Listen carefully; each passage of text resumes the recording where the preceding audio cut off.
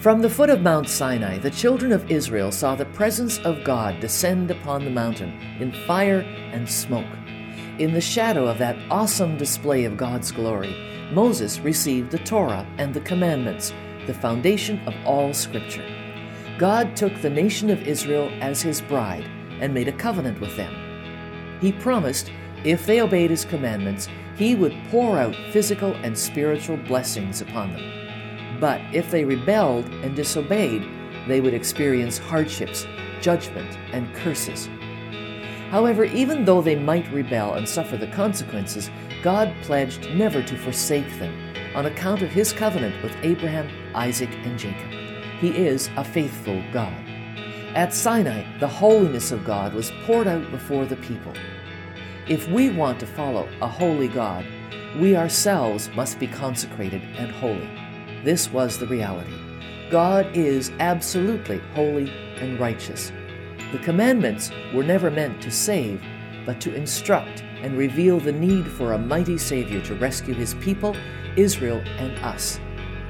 Faith without works is dead, as James declares, and God desires obedience through righteous action, which is reflected in our hearts. We must hold on to him, for he is mighty to deliver and save. Moses understood this. The heroes of the Old Testament lived out their faith. Do we? Do we understand the holiness of God? What does it mean to be totally sold out for God, yet tremble with holy fear? Here's Reverend Peter J. Fast of Bridges for Peace Canada with Part 3 of our series on the Covenant. Absolutely. Well, it is lovely to be back here, and maybe you can just play the previous one and I just can sit there and listen to myself. No, it is a privilege to be back here. I'm thoroughly enjoying this. It's a blessing, your support and love. And yes, I am Peter Fast. I'm the Deputy National Director with Bridges for Peace Canada. The national office is located right here in Winnipeg, this glorious city. But we're a global organization in 8 nations with our international office located in Jerusalem. And since 1976, really our ministry and our calling has been to bridge that gap between Christians and Jews, between the church and the synagogue. So we're a reconciliation ministry. We really are.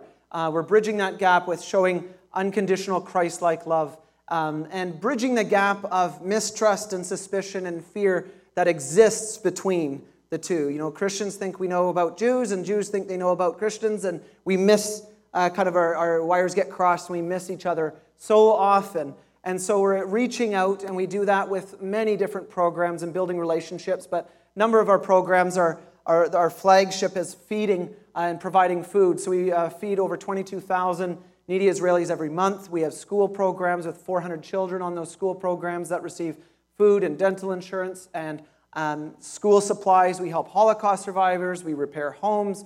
We do all kinds of incredible things, as well as we've helped almost 60,000 Jews make Aliyah, return to the land, many of them escaping nations where there's extreme levels of anti-Semitism, the hatred of Jews, and violence, them being singled out as Jews. And so it really is quite an incredible thing that for most history, the church has been so silent on so many of these issues and kind of standoffish, not wanting to interact. And in the last decades, we have just a real turnaround. God's working in the church and a lot of genuine Christians showing unconditional love and reaching out. And we're starting to see that on the other side. So it really is incredible. And I've been connected with Bridges for Peace for quite some time and working full-time with them for just 6 years. So it is my privilege to be here. I preach a lot, but it is wonderful to be here to preach this series on covenant. If you recall, going back 2 weeks ago, the first Sunday, it was covenant and the word chesed, steadfast love, which is the fabric or the meat and potatoes of covenant, relationship, unconditional love, and undeserved, which is why God establishes covenant in the first place. Last week, we looked at Abraham, the Abrahamic covenant, and his faith. Abraham's faith, he was saved by his faith, and that was credited to him as righteousness. And then God established this incredible covenant with Abraham that had 2 sides to it. One, he was going to have physical descendants that were going to be blessed forever, and land was attached to that. And Abraham was given the sign of covenant of circumcision and land and the promised son, and we know right from that seed comes the Messiah.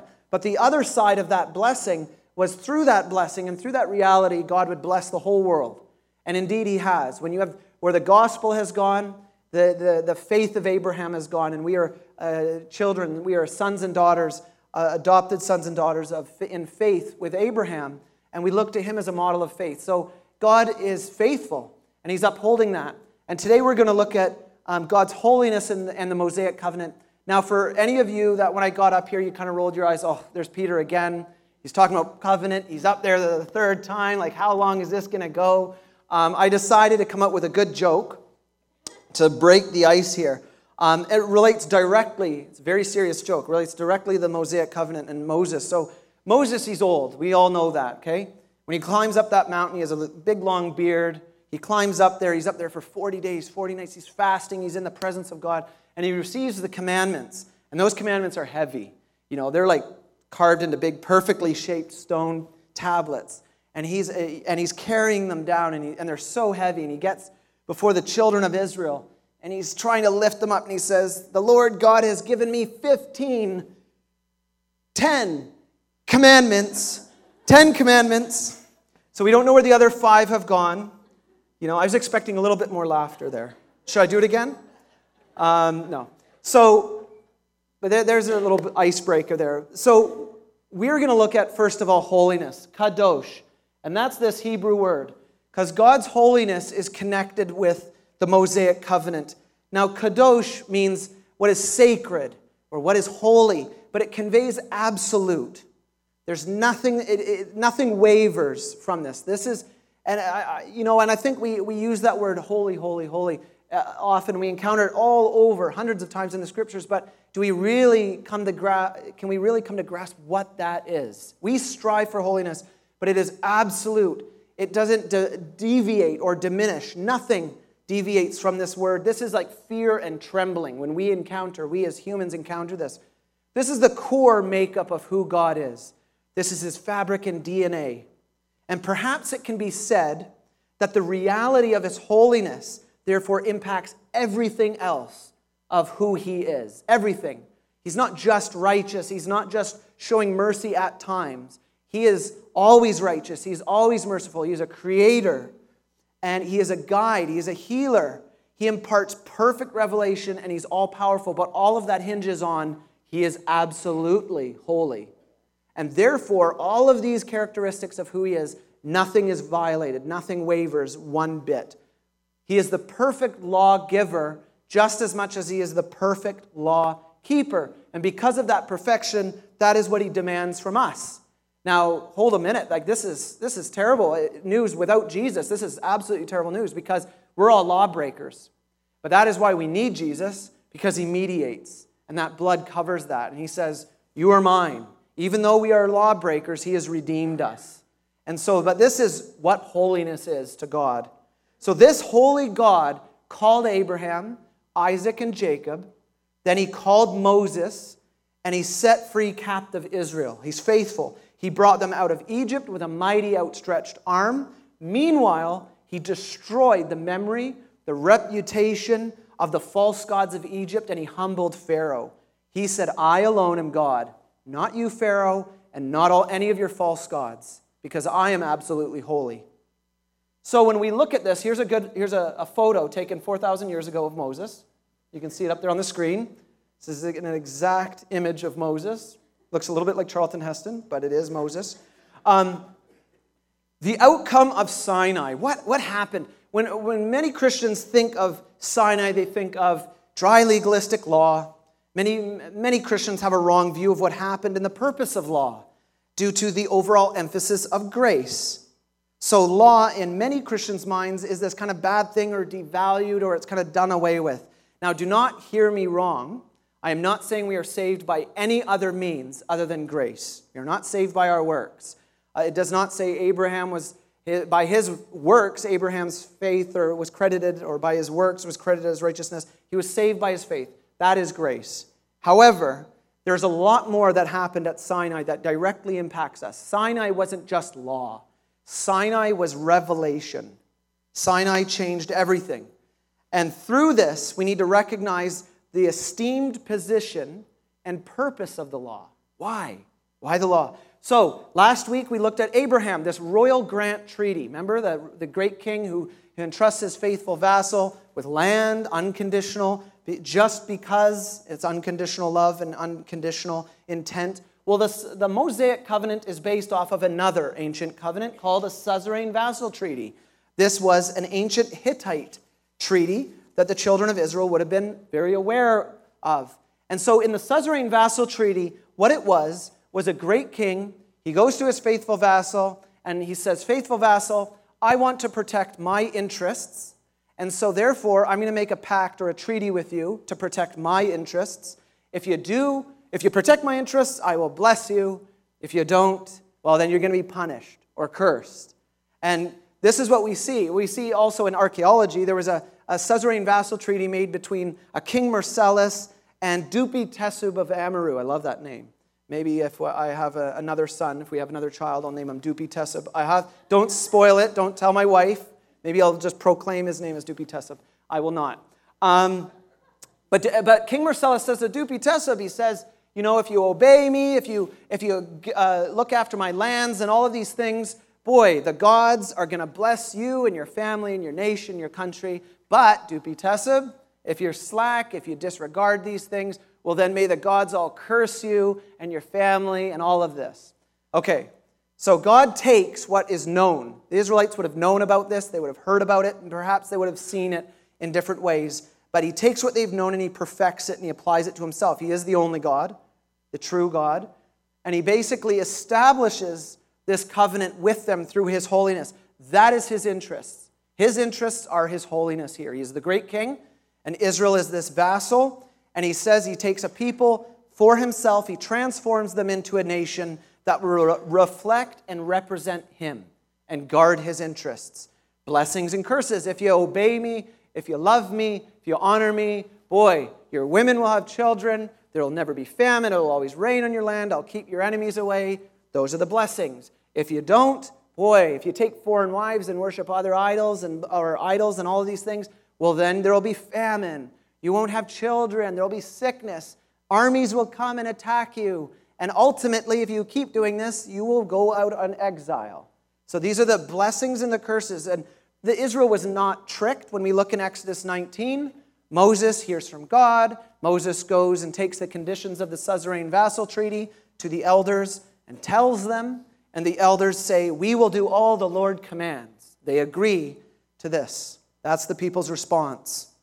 So, there's two amazing parallels with Mount Sinai and Pentecost. What happened at Pentecost? You may be asking yourself, what was it? What is it? How on earth could these two be connected? The outpouring of the Holy Spirit and the giving of the Torah. Well, Pentecost is, the Hebrew word is Shavuot, the Feast of Weeks.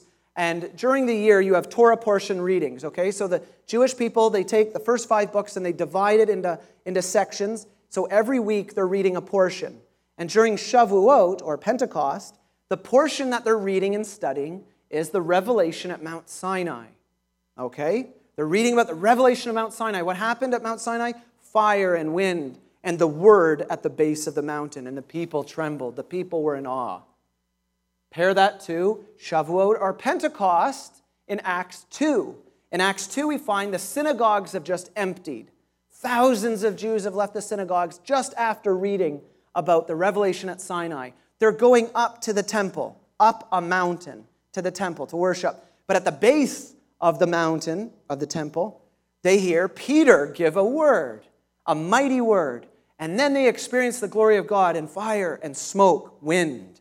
And their minds got to be going back to Torah, the Sinai revelation, this connection, this incredible connection. And in both cases, there's a verbal declaration. This is God revealing himself to people. So there's a direct connection between what we know as Pentecost, and today's Pentecost Sunday, Shavuot we just passed, and Mount Sinai. There's this connection. But we also see God as a groom at Mount Sinai. You may not have considered this. He gives the conditions of marriage. In a Jewish wedding, they would issue a ketubah, or a contract, that would be written up that the bride would then agree to enter into marriage. So God gives them a marriage contract. I mean, he calls Israel his bride, his beloved. He gives them a marriage contract, and Israel gives a verbal acceptance of that. So the vow, which is given in Egypt, 50 days later, there's the marriage at the base of this mountain of Sinai, and the people become a nation. So there's an amazing connection here. Now, I've said this word, Torah. What does Torah mean? And it doesn't just mean law.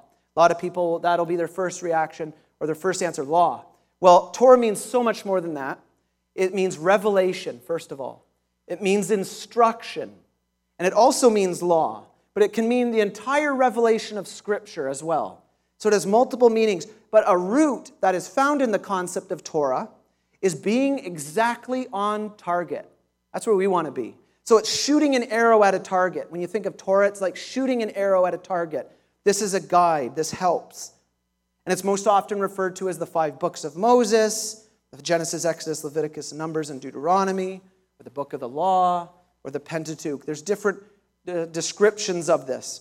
And yet, when we think of law, only 20% of the 5 books is actual legal law.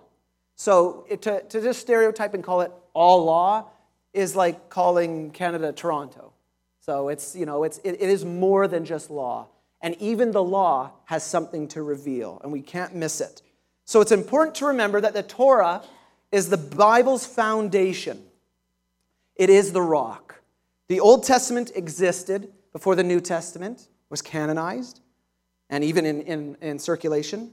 It was all Jesus and the disciples had, and they believed fully that it was God-breathed and totally inspired, containing truth to lead an individual to salvation. We oftentimes think of John 3:16 or other verses like that, but they didn't have that. They believed it had the power to bring somebody to salvation. We see that in the Scriptures. People that are called out, that know God, follow God, and ultimately their faith is credited as righteousness. And the New Testament, Matthew, Mark, Luke, and John didn't exist.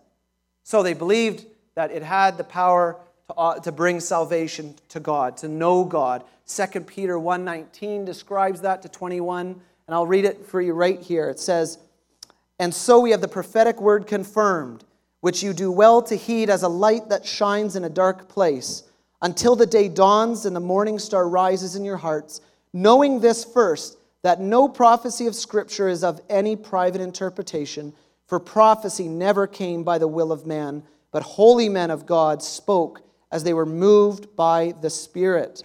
2 Timothy 3:16, "All Scripture is given by inspiration of God and is profitable for doctrine, for reproof, for correction, for instruction in righteousness, that the man of God may be complete, thoroughly equipped for every good work." All Scripture.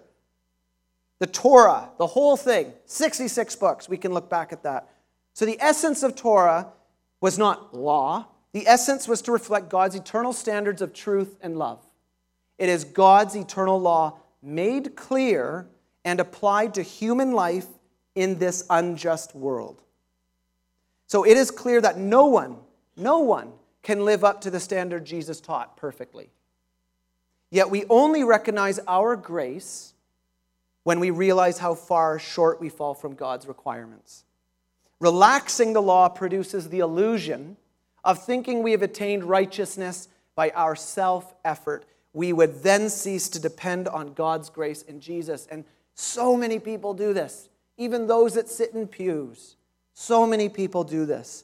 It's like we say, yes, I'm bought by the blood of the Lamb, but then, but my works, as if the works alone is what counts, as if that is what gives us merit. But Romans 3:23, "For all have sinned and fall short of the glory of God." James 2:10 says, "He who keeps the whole law and yet stumbles in one point is guilty of all." Can you imagine? Without Jesus, that would be terrifying. Because every single one of us, I'm sorry to say, we're all lawbreakers. If you've kept it perfectly but broke one, you're a complete lawbreaker. And the wages of sin is death. That is what is owed to us. But Jesus intervenes with the blood on the cross and pays that debt. So even though we be a lawbreaker, we can be saved, we can be cleansed.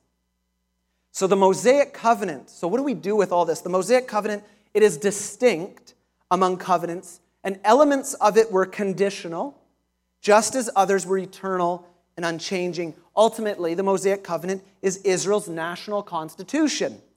But there are two sides of the law. So it's not just the law. It's not just a Jewish thing or an Israel thing. There are two sides of the law, those which are universal and those aspects given to the nation of Israel to set them apart. So the universal law and commandments, these are things of personal morality, ethics, related to humanity, man to man, and related between God and man. How do we know? Why don't we murder people? Because of the Torah. Why don't we steal? Why is that bad? Because of the Torah. These are universal things. We don't just say, I'm saved by grace. Now I can go steal my neighbor's lawnmower. Now I don't like that guy. I think I'll kill him. There are things, this isn't just like, oh, grace, it covers a multitude of sins. I can do anything I want now. So there's more to that. This is a universal law that is established. It's a line drawn. This is what God intends. But there was also laws and commandments that separated Israel from the nations. Civil or judicial laws. There were ritual laws, cleanliness, both in body and food.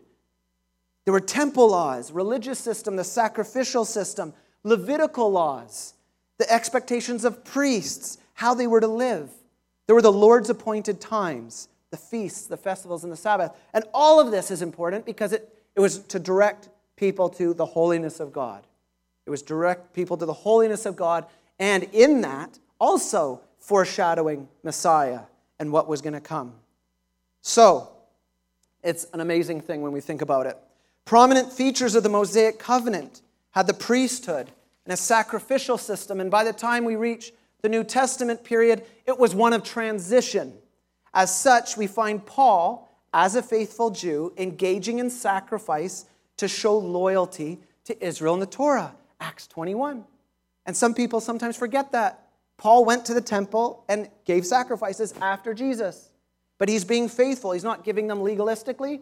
He's giving them as a memorial, as obedience to his Jewish heritage and his calling. And he was also giving those sacrifices because other Jews were spreading the rumor that Paul is anti-law. Paul doesn't like the scriptures. He's inventing a new religion. So Paul was instructed, go up to the temple before everyone and fulfill your vow, offer a sacrifice, and they will see. And that worked for that time. So, as a national constitution, the Mosaic covenant is not now in effect. The main point being the temple, which was so central to this covenant, was destroyed. So therefore, the original sacrificial dimension is impossible to fulfill. Also, the Aaronic identity of the priests. They were essential. The priests were essential in this constitution, and they can no longer be determined with certainty.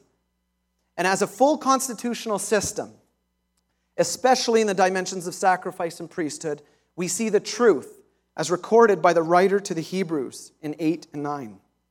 In chapter 9, he states that in speaking of a new covenant, the prophet Jeremiah treats the old, the Mosaic, as near vanishing. Even then, it was growing old and passing away. But it is important to note, Jeremiah is not speaking of the Abrahamic covenant and its relation to Isaac and Jacob and Israel. That covenant is everlasting. So, Jesus is our priest and sacrifice in every sense that it is important. If we want to understand both those words, priest and sacrifice, we need to look at the Torah. What is this all about?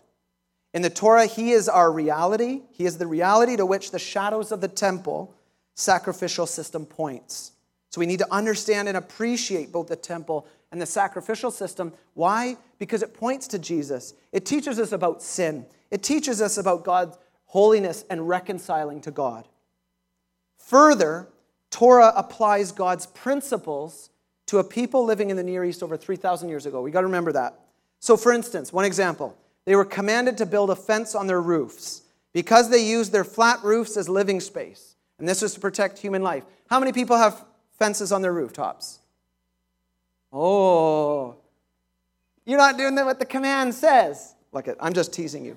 Okay, so there was a purpose for that 3,000 years ago. We must see the principle of love and protection within the command. It was to preserve human life. So that is the spirit of the law, and we can see the applications for the law today. So it's not just because nobody built a fence on their top of their house, disregard that. Well, no, you can see the spirit of the law in that. and the love and the preservation of humanity and what God is instructing in those commandments. So we need to look at the whole body of Scripture and see the value in every part. Not just a one Testament Christian. I'm a New Testament Christian. No, be two Testaments. The whole Scripture. The Torah being a treasure, for it reflects the fabric of God and it points to the coming of the Messiah in an intimate way. All Scripture builds off of this. It's like this momentum, the snowball effect. So, the purpose of the law. What is the purpose of the law? The law was never meant to save. That's incredibly clear from Genesis. This isn't a New Testament concept. From Genesis to Revelation, the law was never meant to save. Sin is the transgression of the law. 1 John 3:4. Paul's words, where there is no law, there is no transgression. Romans 4:15. So all therefore, everyone stands guilty. The law was to reveal the need for a Savior and discourage saved by works. Even for Christians, that's a very human thing. It's not just a Jewish thing, it's human. We want to earn merit. That's why there's so many religions in the world. That's why people are attracted to that. Ritualism. We even find that in the church. So this is a human condition. But the law condemns by way of revealing that it is impossible in our current condition as sinners to follow it perfectly. The law shows us that. It's like a flashing arrow, that way, that way, that way. You cannot fulfill the law perfectly and be saved perfectly through it because of our present condition. So the law was to establish a measure of obedience and righteousness. The law was established to set Israel apart from a pagan world. The law brought a form of fairer judgment and truth than what was currently around at the time. And in fact, Western civilization is built upon the Ten Commandments. The law brought the knowledge of the one true God to the world through Israel. And it was a gift, for it showed a loving God who wanted to give us a reality check so we could find and know Him. Fulfilling the will of your beloved. This is not in a legalistic manner to earn merits of salvation. For good works is a good thing when they are being performed in their rightful way. James stated, faith without works is dead. Our works should demonstrate, once we're a believer, our works should demonstrate where our heart already is, not where we're trying to go. Psalm 19:7-11 declares the law of the Lord is perfect, converting the soul. So what is the New Testament's take on the law? I'll just cover a few things. The law is not evil, it is not bad, and it's not obsolete. We have to view it through a proper lens. First, John 1:1, really, Jesus is the living Torah. He alone is the only one in all of history who has perfectly kept it. And if He's going to perfectly keep it, well, then there's value to it. If there was no value to it, He wouldn't have cared.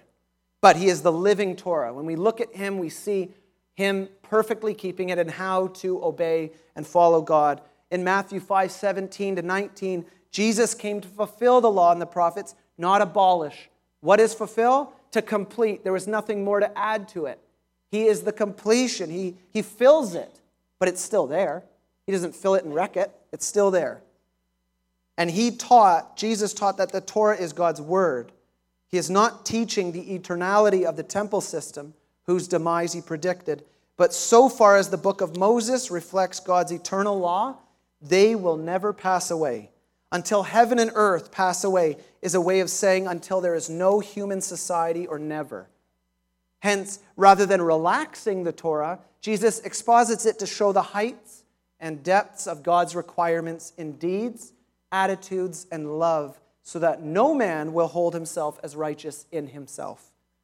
Often misquoted is Romans 10:4, where it says, for Messiah is the end of the law. And people look at that and say, there's proof. He canceled it out.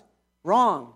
The Greek word used there is telos, which means goal, not end like abolishing or destroying something. So Jesus is the goal of the law. He completes it. He's not destroying it. Jesus never hinted that the Torah in its role as a reflection of God's eternal standard of righteousness would be invalidated. Jesus' goal is and was not to do away with Israel's purpose as a nation, but to establish a worldwide spiritual kingdom. This is the Great Commission in Matthew 28.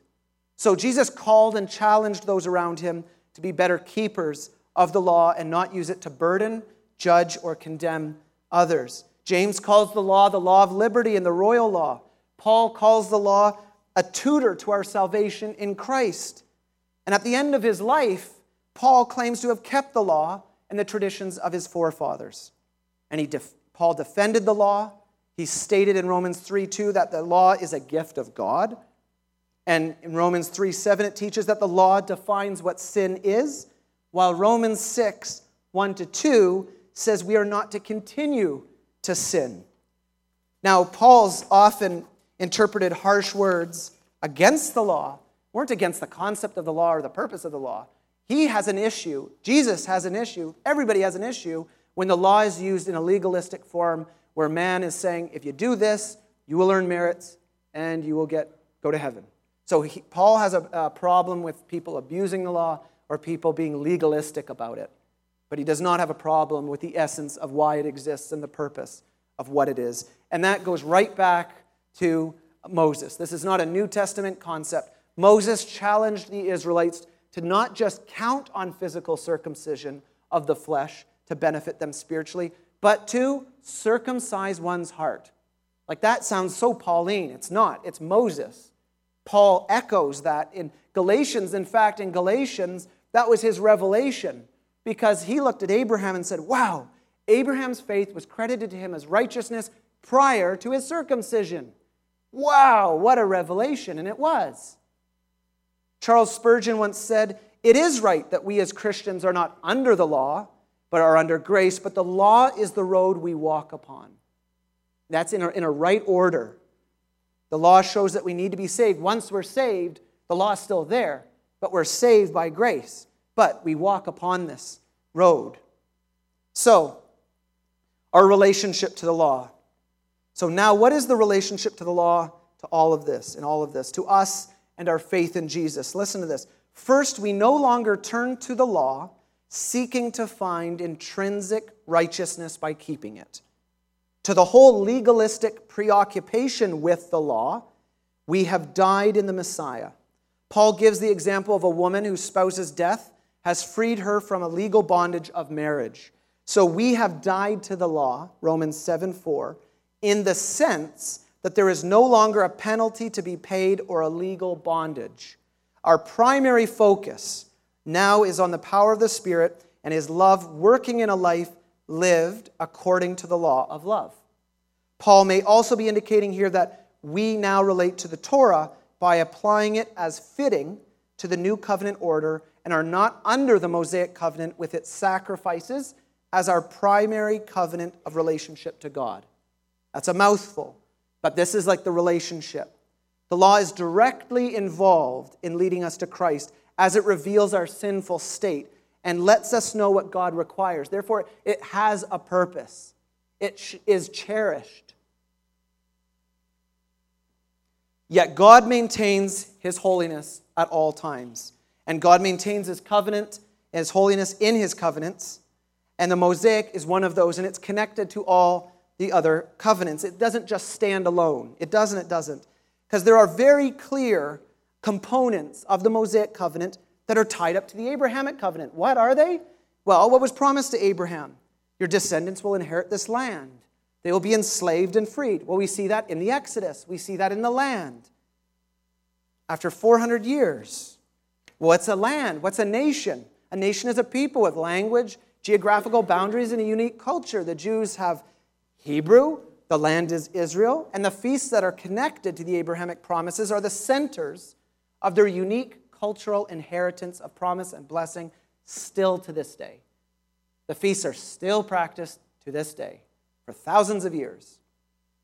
And this reaches its climax in fulfillment with the Mosaic covenant. The Hebrews go from a people to a nation through this baptism in the Red Sea, the physical salvation of the people by the sign of the blood upon the doorposts. And everything is connected to this. So law and grace are two in the same. We often separate them, but they're two in the same. They're a marriage, and a healthy understanding of both leads to a relationship with God. If you do not feel you need saving and you're perfect, you don't need God. The law reveals, I'm sorry, but you need saving. You're not perfect. This is how you should live. You remove that, you have complete chaos, and by the way, you won't find me as God. So I extend law because I love you and I have grace. And when you find me through the law, wow, that grace frees you from that wages of sin are death, because that is what you deserve if you cannot keep the whole law. So it goes beyond this. So we do not fulfill Torah to gain merit before God, but as those who are led by the Spirit to do God's will in response to His grace. We are guided by the whole counsel of the Word of God. So in closing, the law was never intended to be a legalistic bondage. So when you think of law, don't just automatically think legalism. So many people do. It can become that, but it was never intended to be a legalistic bondage. It's a burden, especially for Israel. That's what Paul says. At the Council of Jerusalem, why would we put this on the Gentiles? It's hard for us to carry this burden. It was a burden.